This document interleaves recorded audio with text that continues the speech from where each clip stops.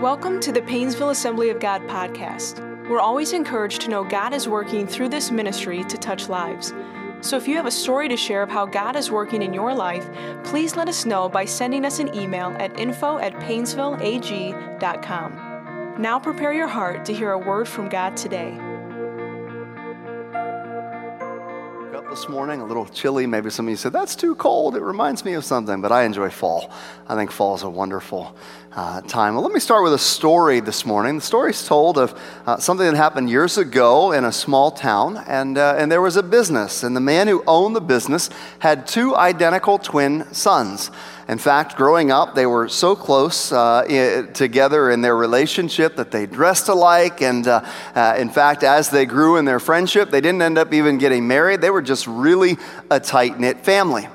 Well, one day, the man who owned the business and the father of the two sons passed away, and he left his business to his sons. And so they were just a picture and a model. Throughout the community, they were known just by how well they cooperated and worked together in business and how close they were at family. Well, one day, there was a transaction that was taking place. One of the brothers was doing the transaction, and he received a dollar bill and got distracted, set the dollar bill down on the counter and didn't insert it into the till, and then ended up walking away to help with somebody in the back of the store when he remembered that he had left the dollar bill on the counter. And when he returned to get it, the dollar bill was missing. And so he said to his brother, hey, I left a dollar bill right here on the counter. Did you see it? And his brother said, no, I haven't. I didn't see it. I don't know what happened to it. So he looked all around, searching for it to see if he had found, maybe it dropped on the ground, could not find it. And so again, he said to his brother, hey, I know I put a dollar bill here. You and I are the only ones in the store. What happened to the dollar bill? And his brother got really defensive. I didn't do anything to the dollar bill. Well, this continued. He would not let it go about the dollar bill going missing, and it continued, and it created quite a rift in their relationship. In fact, so much of a rift that they decided they could no longer work together, and so instead of selling the business, they decided they would divide it in half. And so they put a partition down the middle of the business. One brother ran on one side, the other brother on the other, and they competed back and forth. And for 20 years, their relationship was very tense, and they were no longer getting along. Well, of course, one day something happened. There was a man who drove up in a fancy car and looked like a businessman. He had driven up to the brothers' shops, and he had a fancy suit. He was well-groomed, and he stood at the counter, and he said to the one brother, I have a score to settle with you. And the brother said, a score to settle with me? I don't have a score to settle with anybody. What are you talking about? And he said, well, I've got to tell you a story. There was a day when I was poor. There was a day when I was weak. There was a day when I was cast down. There was a day when I had no home to live in. I had no place to lay my head. There was a day when I was hungry and I needed food. And I walked by your store and I looked in the window, and there on the counter was a dollar bill. And temptation got the better of me, and I ran in and I grabbed the dollar bill, and nobody saw me, and I ran out. Now, I was raised better than that. I was raised by a Christian mom. And for 20 years, my conscience has been stricken because of the dollar bill that I took from you. And I have a score to settle with you. If there is anything that I have done, anything that I have hurt you or harmed you in any way, I want to pay that back. Well, that brother just stood there weeping. He stood there weeping because for 20 years, he had bitterness. For 20 years, there was sorrow. For 20 years, he had experienced the loss of his closest friend and his brother over this dollar bill. And he said to the man, you know what? There's only one thing you can do. Go next door and tell my brother the story. And when the man left, he left two identical brothers, standing there weeping. See, what we're going to talk about in the Beatitude today has a lot to do with resolving bitterness in relationships. Jesus said this in Matthew chapter 5 and verse 7, blessed are the merciful, for they shall receive mercy. This beatitude, whether we realize it at first glance or not, is really the cure for all bitterness, whether it is in a family relationship, whether it be in a friendship relationship, a work relationship, or maybe just something simply in your own heart and mind. You see, if you have the problems of these twin brothers, you are not alone. These are problems that many people face, whether it's brother to brother that have broken up, brother to sister. Maybe it's a marriage that is broken up between a husband and a wife. Maybe it's a friendship that is broken up in bitterness. The problem that we see, and if you have this problem, what I want to encourage you, in this beatitude today, you can find freedom. Most people want to forgive. I found that. Most people want to forgive. Most people want to be able to do that. The problem is not in wanting to forgive. Oftentimes, we just don't know how to get there. We don't know how to do it. The mountain is just too high for us to climb, and no matter how desirable forgiveness might be, we find ourselves saying, it's just too difficult of a task for me to undertake. So before we dig into this message and the beatitude of mercy today, I want to point out that as we talk about mercy, oftentimes we are talking about actions. We're talking about things that we can do. And we're going to couple mercy today by talking about mercy and its relationship with forgiveness. And when we do that, we have a tendency to think of actions and how we ought to do. But we need to be reminded that the beatitudes are really about being. They're really about character. They're about who we are on the inside. And you see, the challenge with this and the Beatitudes and being is that we need the Holy Ghost, we need Jesus Christ, we need His Holy Spirit to begin to bring change in us on the inside that then becomes the fruit of our lives on the outside.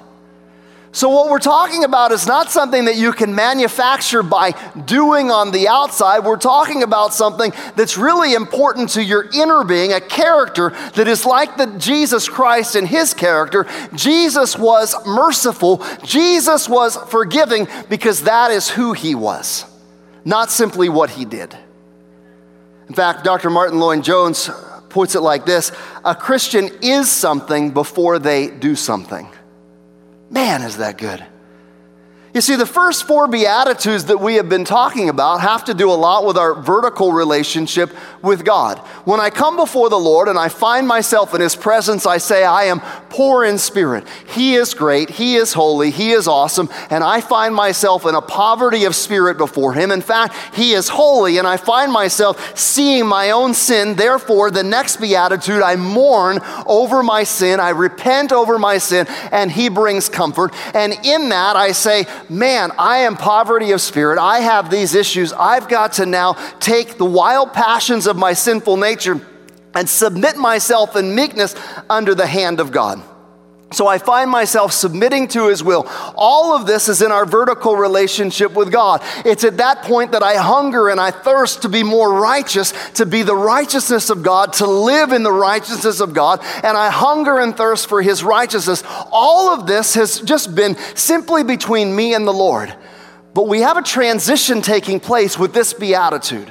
And no longer is this beatitude simply about our relationship with the Lord, but now there's a transition that takes place that as I find myself with this foundation of the beatitudes before God, now it begins to impact in my relationships with others. And we see that now He says, blessed are the merciful, for they shall receive mercy. Mercy is no longer just between me and God, but as God shows me mercy, therefore I am merciful to others.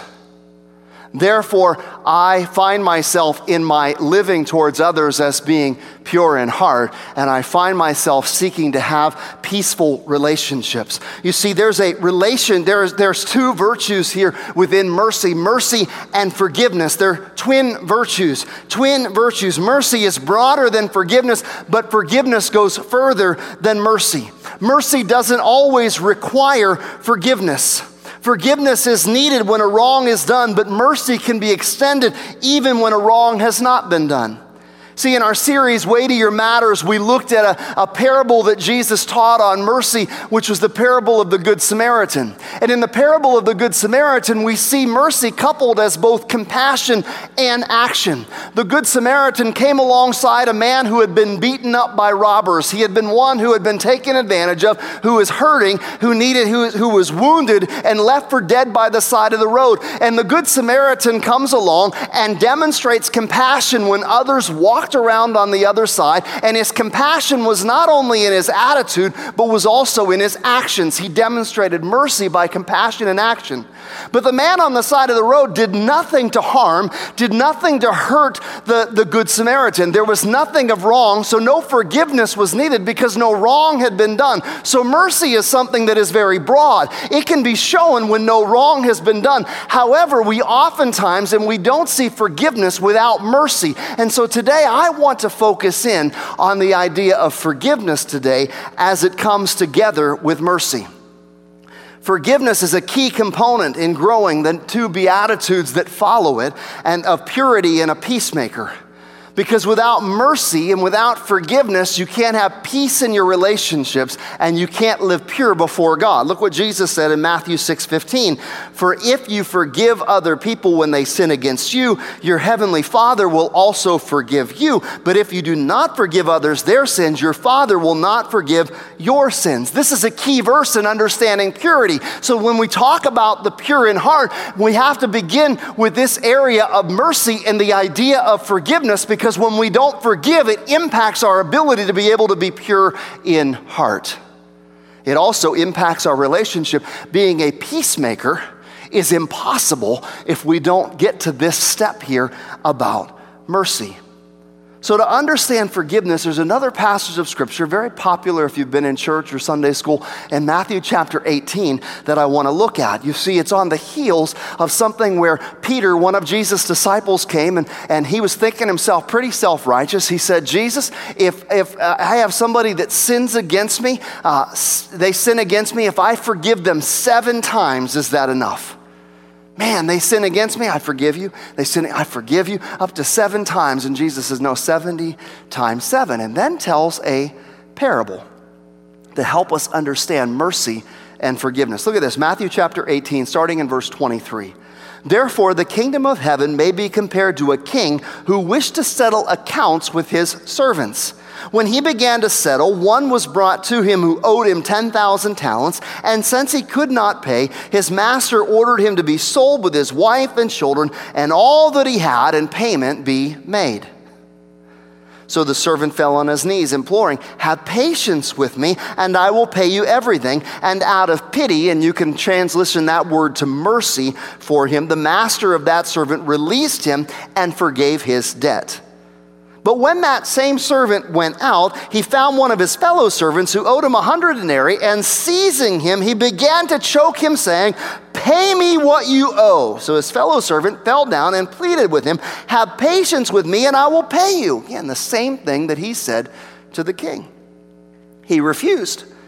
He went and put him in prison until he should pay the debt. When his fellow servants saw what had taken place, they were greatly distressed, and they went and reported their master all that had taken place. Then his master summoned him and said to him, you wicked servant, I forgave all the debt, all that debt because you pleaded with me. Should you not have had mercy on your fellow servant, as I had mercy on you? You see, mercy and forgiveness. I forgave the debt, and mercy, they're coupled together within this parable. And in his anger, it says the master delivered him to the jailers until he should pay all his debt. So also my heavenly Father will do to any one of you if you do not forgive your brother from your heart. We talk about some principles of understanding mercy and forgiveness. Principle number 1 that we see within this parable of Jesus is that mercy implies debt. Mercy implies debt. The parable tells a story of a king whose servant owed him an impossibly large sum. And when the king called the debt, that servant begged him, please, please, I will pay you back. Have patience with me. Just be patient and I will pay you back. The problem was the debt was so great that the king knew that there was no way that it could ever be paid back. To think about it in relationship, if you took a look at what this servant owed and what it was to have a year's worth of wages, it would have taken 165,000 years to be able to pay back the debt. That's a pretty big debt, isn't it? And so knowing that, the king, again, saw the situation, saw that it was hopeless, saw the debt, and said, you know what, I only have one recourse. I can either throw you in prison, or I can have mercy on you and forgive the debt. So the king canceled the debt altogether. Now that would be nice if it was the end of the story, wouldn't it? That would be nice, but it's not the end of the story. In fact, no sooner had that servant received a forgiveness of his debt that he went out and he found a fellow servant who had owed him a certain amount of money, had a debt towards him. So again, we see the implication of debt. The forgiven servant, he grabbed this fellow servant of his and he began to choke him and he said, pay me what you owe me. And again, we see similarities in the story as that fellow servant says the same thing. Be patient with me and I'll pay you back. These were the very words, again, that the forgiven servant had said before the king. But the irony was lost on him. The fact that he had been forgiven such a large debt and now came to a servant who owed him, all of a sudden he decides that he is not going to forgive the debt of his fellow servant. He's not going, the implication in this story is to show him mercy. When all the other servants saw what happened, they were greatly distressed. Why? Because you and I are the same way. When we read this story, we are greatly distressed as well. We say there's something wrong with this. Justice needs to be done. How could that servant do that? The master called the servant in. He said, you wicked servant, I canceled your debt because you begged me to. Shouldn't you have had mercy on your fellow servant just as I had on you? So the obvious question, at least in my mind, and maybe in yours as well, is when we hear this, is why could the forgiven servant not see his own hypocrisy in his behavior? Well, because the answer is quite legitimate. He had a legitimate complaint. It's a simple one. He had a legitimate complaint. This man owed him something. There was a debt in the relationship. And let me tell you something. Often when we think of debt, we think of financial debt, but we often don't think of it in terms of relational debt. Yet every day there are relationship exchanges where people are giving and taking. And sometimes they will take something from you, they will harm you, they will take something, they will hurt you, and it is taking something away from the relationship. And all of a sudden, the relationship becomes a debtor relationship. It's why we say phrases like, you owe me an apology. You use the word owe because we understand somewhere inside of us of this idea of debt. And so mercy and forgiveness has to be seen when it comes to forgiveness in terms of this idea of debt. This man says, hold on a second, this guy owes me. Maybe it's not as much as I owed, but he owes me something. He owes me about 100 days worth of wages. Presumably, the debtor had agreed to pay back the money, but perhaps he was a deadbeat. He might have said, he doesn't deserve to be forgiven. But isn't that precisely the problem of mercy? There's only one kind of person to whom you can show mercy. It's a person that doesn't deserve it. See, there's a story told about a mother who came to Napoleon Bonaparte on behalf of her son. He had issued an order. He was about to be executed. And so the mother came in and he asked the ruler for a pardon on behalf of her son. And Napoleon pointed out, listen, this is the man's second defense and justice demands death. And the woman said this, the mother said this, I didn't ask for justice. I didn't ask for justice. I plead for mercy. And the emperor objected. Napoleon said, but your son doesn't deserve mercy. And she said, sir, it would not be mercy if he deserved it. Mercy is all that I ask. So we have to understand in the debt relationship, we have to understand that mercy isn't about whether somebody deserves it or not. Mercy is not about whether somebody deserves it or not. Mercy, in fact, is only mercy when somebody doesn't deserve it. We get this with ourselves. I mean, let's be honest. We can accept this. We understand this with ourselves. Prince Felix of Schwarzenberg entered into a diplomatic service as appointed foreign minister of Austria in November 1848. After a Hungarian revolt was suppressed in 1849, someone suggested that it would be wise for him to show mercy to the captured rebels. And he agreed. He said, yes, indeed. That's a good idea. But first, let's have a little hanging. Let's have a little hanging.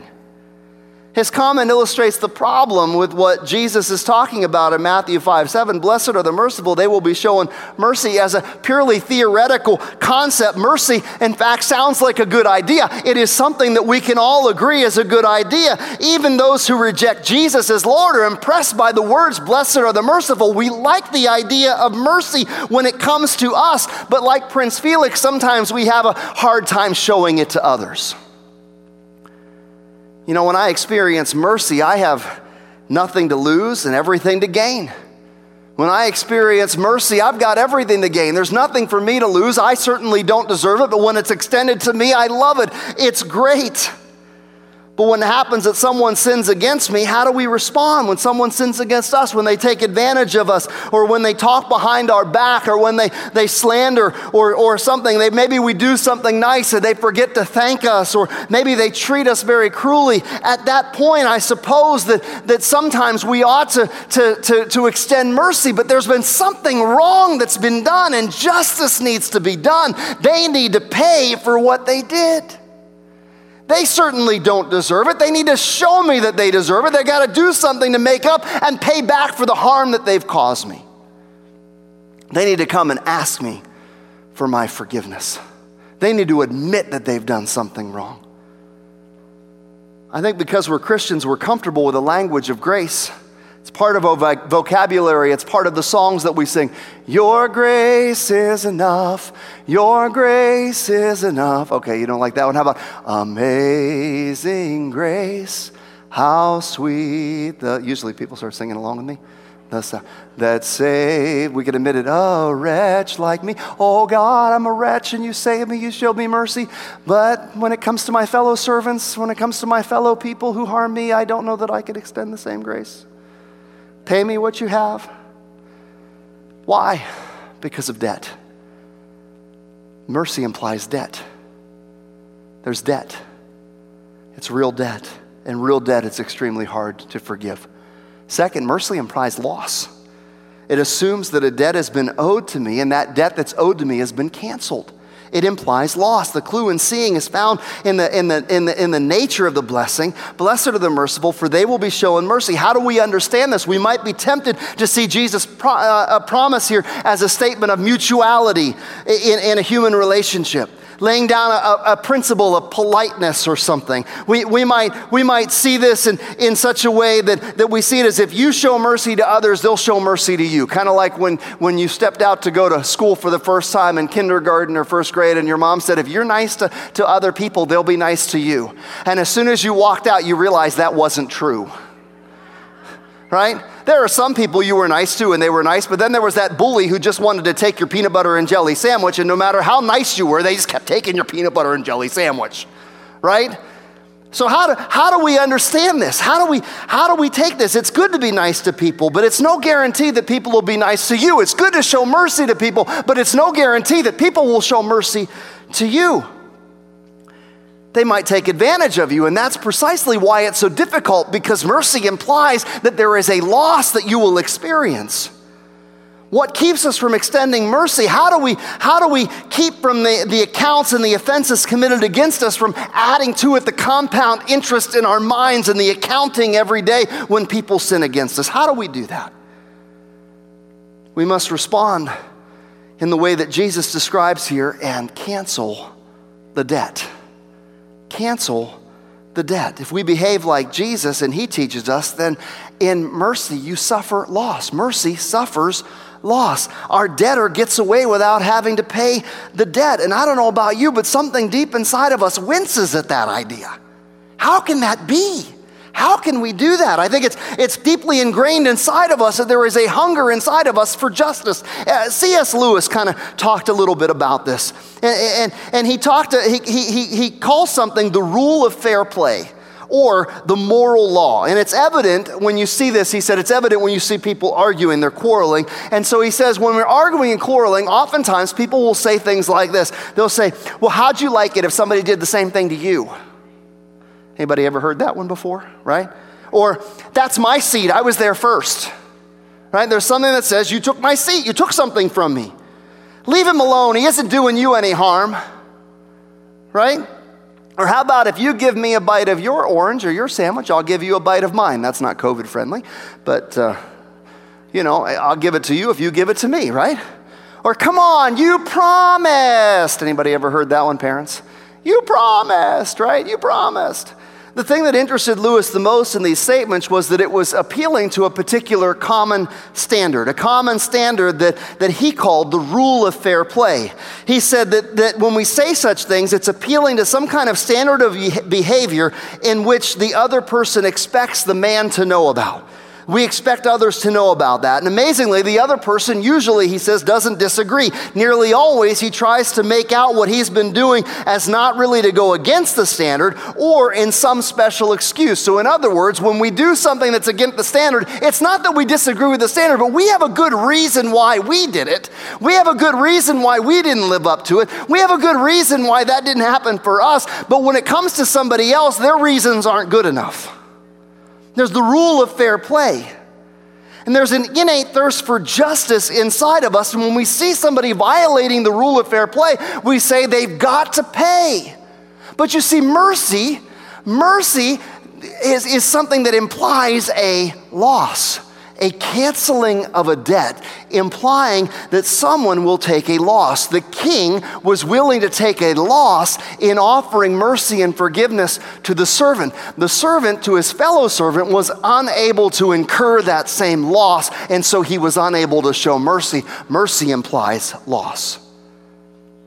If I show mercy, I relinquish my claim on what is owed to me, and I suffer risk. I suffer loss. I don't know about you, I don't like either option.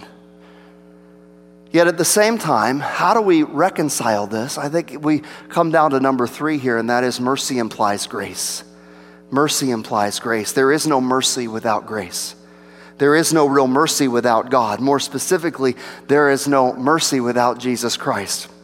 In fact, the blessing is the same as the condition that is here. The merciful are shown mercy. I want you to get this, all right? In the 4 preceding Beatitudes, what you have is a condition, and then the opposite is the blessing. So I'm poor in spirit, but because of my poverty, yet being poor in spirit, I inherit the kingdom of heaven. How many of you know to inherit a kingdom when you're poor? That's the opposite. If I mourn, the condition is mourning. On the other side, what meets the condition is what? Comfort. The opposite is comfort. If I find myself being meek and I submit myself under the will of God, and that is the condition, then what is the blessing? That you inherit the earth. And if I hunger and thirst for righteousness, the condition, the blessing is you will be filled. But here we see something different. Mercy stands, this is really good, you need to get this. Mercy stands as both the blessing and the condition.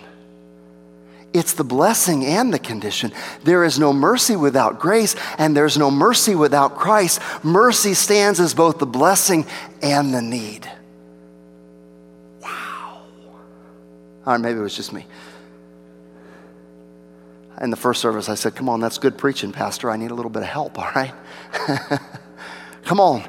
Mercy stands as both the blessing and the need. We have the need for mercy, but in order to be able to receive the blessing, we've got to demonstrate the mercy. It's both the need and the blessing. Oh, that is good. If I call in your debt, then I put myself in a position where my debt suddenly comes to life. I can't have it both ways. If I call in your debt, my debt comes into play. I have a dilemma. So what do I say? Oh, it's nothing. It doesn't matter. I'm bigger than that. All the while, we're keeping an inner accountant. We're keeping track of those wrongs that are done, and that debt becomes compounded. Oh, I might stretch the payments out over a little bit. I may give somebody a pass who's offended me for the day, but I assure you someday, I'm thinking in my mind, payday is going to come. I like the story I read of a woman who was in her 60s. She felt embittered by the things her younger sister had done to her. And she had never said a word to her sister about these things, but she was keeping a record for herself. She told her pastor, I've written down everything she's done to me and put it in a safety deposit box with instructions that it be given to her when I die. Isn't that a sad way to live? And maybe physically we don't do that, but how many of us inside, if we're honest with certain people, we might say we forgive or we've given, but inside we're keeping track. We're keeping a record. We hope that one day they get theirs because of what they've done to us. See, pain and hurt can be difficult for us to let go of. We might be willing to negotiate the terms. We might be willing to say, oh, there's a negotiation. Maybe I can let this go, but not that. But cancel the debt. Imply the loss. Cancel the debt. Come on. How can I wipe it clean? How can I wipe the debt that the person has incurred against me and offended me? It is deep and it's in my very soul, and it cries out, somebody's got to pay for this. The reality is, ever since the fall of Adam and Eve in the Garden of Eden, we have been hardwired to blame.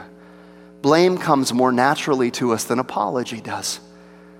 In fact, we know the language of blame all too well, and we need an antidote, and there is a force more powerful to break this cycle of resentment. And what is that force? Jesus gives it to us in this beatitude. Blessed are the merciful, for they shall be shown mercy.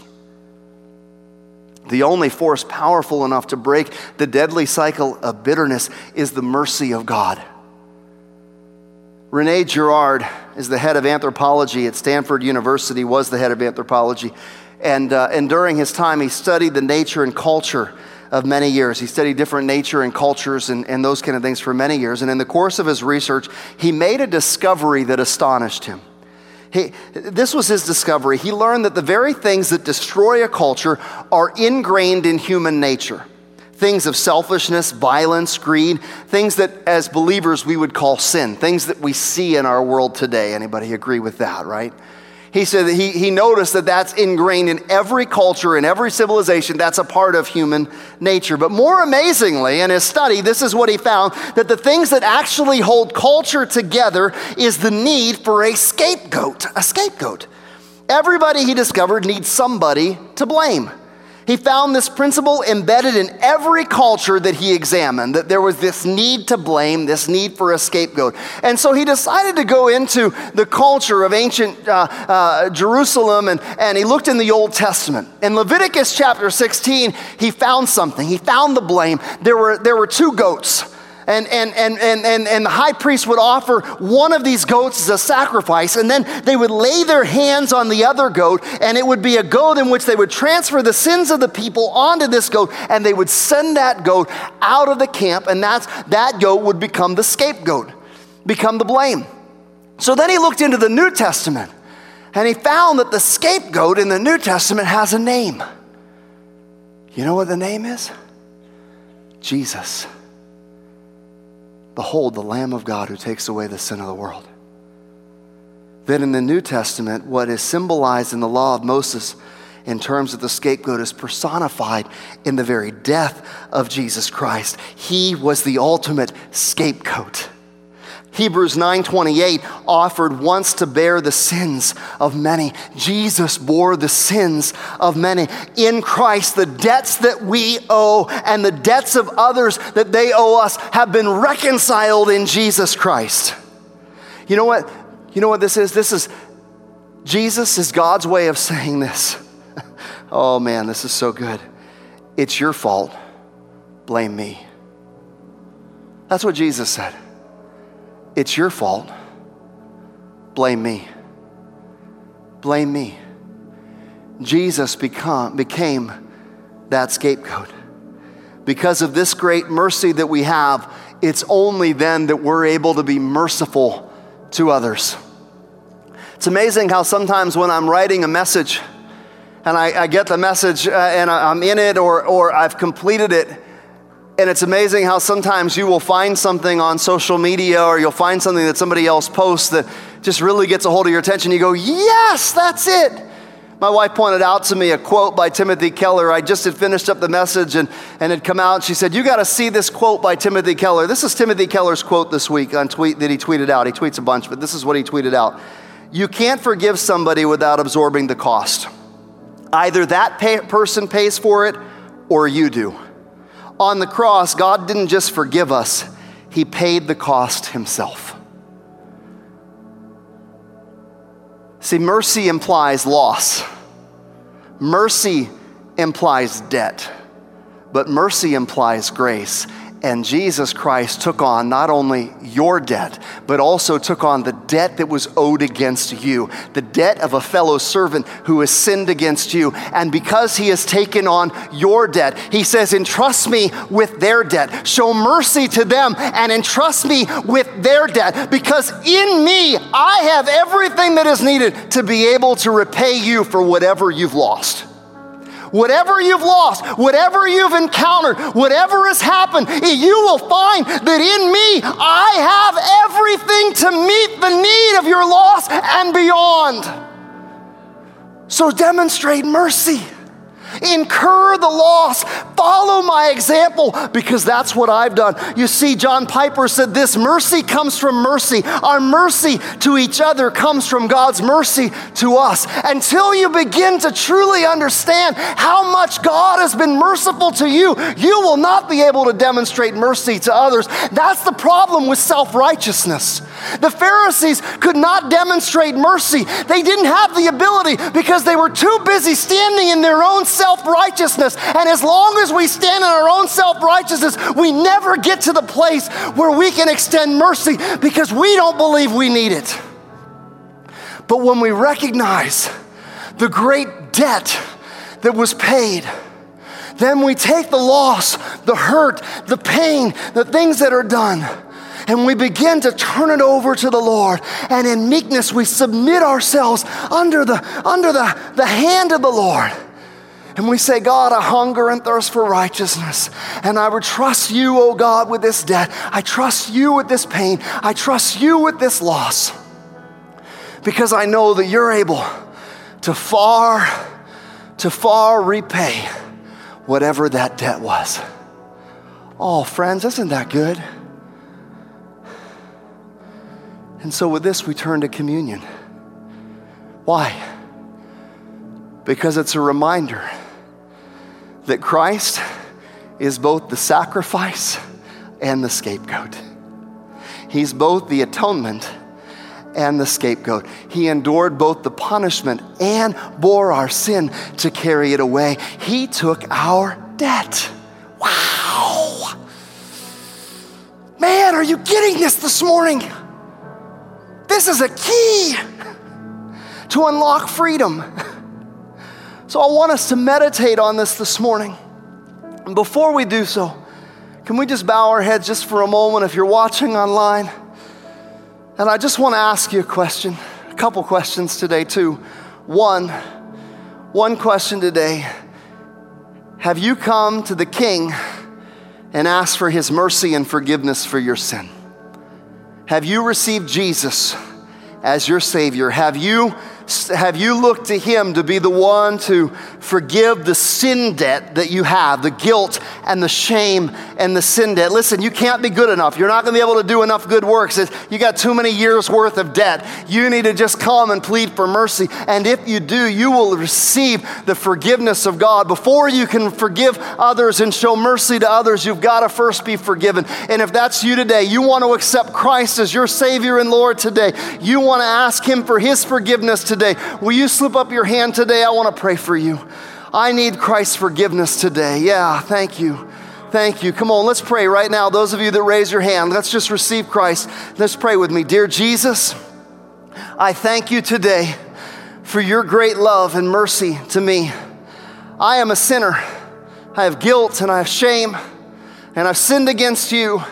And I ask you today to forgive me and to cleanse me and to come into my life, forgive my debt of sin, and give me life, new life in you today. In Jesus' name, amen. Amen. Hallelujah. Secondly, today I said there were two questions. Today there's somebody you need to extend mercy to. There's somebody you need to forgive. You've been keeping account. Only you know. You've been keeping an account. Maybe you haven't said anything, but you've been keeping an account. Somebody has hurt you. Somebody has harmed you. You've been keeping an account. And today you say, I got to turn it over to the Lord. If that's you, will you slip up your hand today? I want to pray with you to begin to release those who have hurt us. Yes. Yes. Jesus, I just pray you'd fill us, God, with such an understanding of your mercy and grace in our lives, such an understanding of who you are, that, Father, you would help those that have been hurt, God, to be able to extend mercy and grace and forgiveness to others. I pray, Father, for healing. You have what it takes to provide the healing. Lord, you can meet the need of the loss that is experienced, and Lord, you can satisfy. We can trust you because you are a just God, and we can trust you, oh God. So Lord, I just pray for healing today, and Lord, for a supernatural work of your Holy Spirit to transform each and every one of us on the inside, that we would begin to be mercy extenders to others. Teach us how to live by giving mercy and showing mercy to others. And Lord, we just thank you in Jesus' name. Amen. Amen. Thanks for listening to today's podcast. We pray that you are encouraged and strengthened by God's Word. For more information about Painesville Assembly of God, please visit painesvilleag.com.